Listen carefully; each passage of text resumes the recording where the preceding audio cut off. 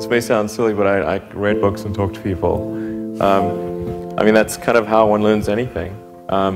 There's lots of great books out there, and there's lots of smart people, and of course, I mean, we've got a team of really great people at SpaceX and Tesla, and we've got world experts in propulsion, structural design, avionics, software, launch operations, that kind of thing, and likewise at Tesla. So,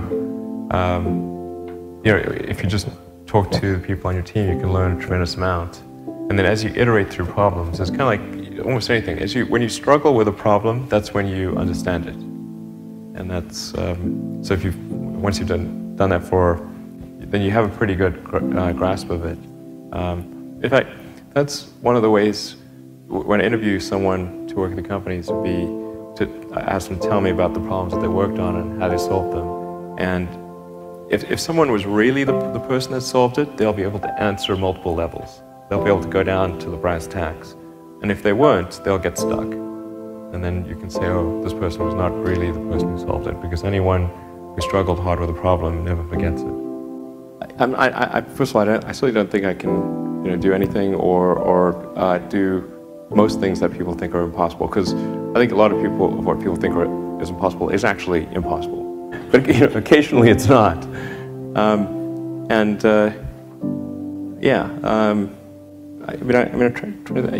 guess it's. I don't think I've said this before. I think it's helpful to have kind of a physics framework for looking at things. Do a first principles analysis, look for negative feedback, and really believe in what you're doing, but not just from a blind faith standpoint. Like to have really thought about it and say, okay, this is true. I'm convinced it's true, and I've tried every angle to figure out if it's untrue, and sort negative feedback to figure out maybe if I'm maybe wrong. But then after all that, it still seems like this is the right way to go. Then that I think gives one a fundamental conviction and an ability to convey that conviction to others, and to convince them to join. And that's what a company is. It's a group of people who come together to create a product of some kind.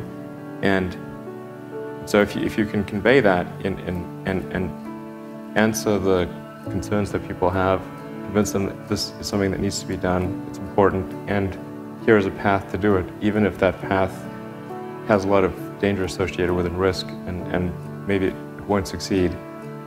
But people can understand, okay, this is why it's important, and even if the odds are that it won't succeed, it's worth trying to do it. Then I think you can create a great company.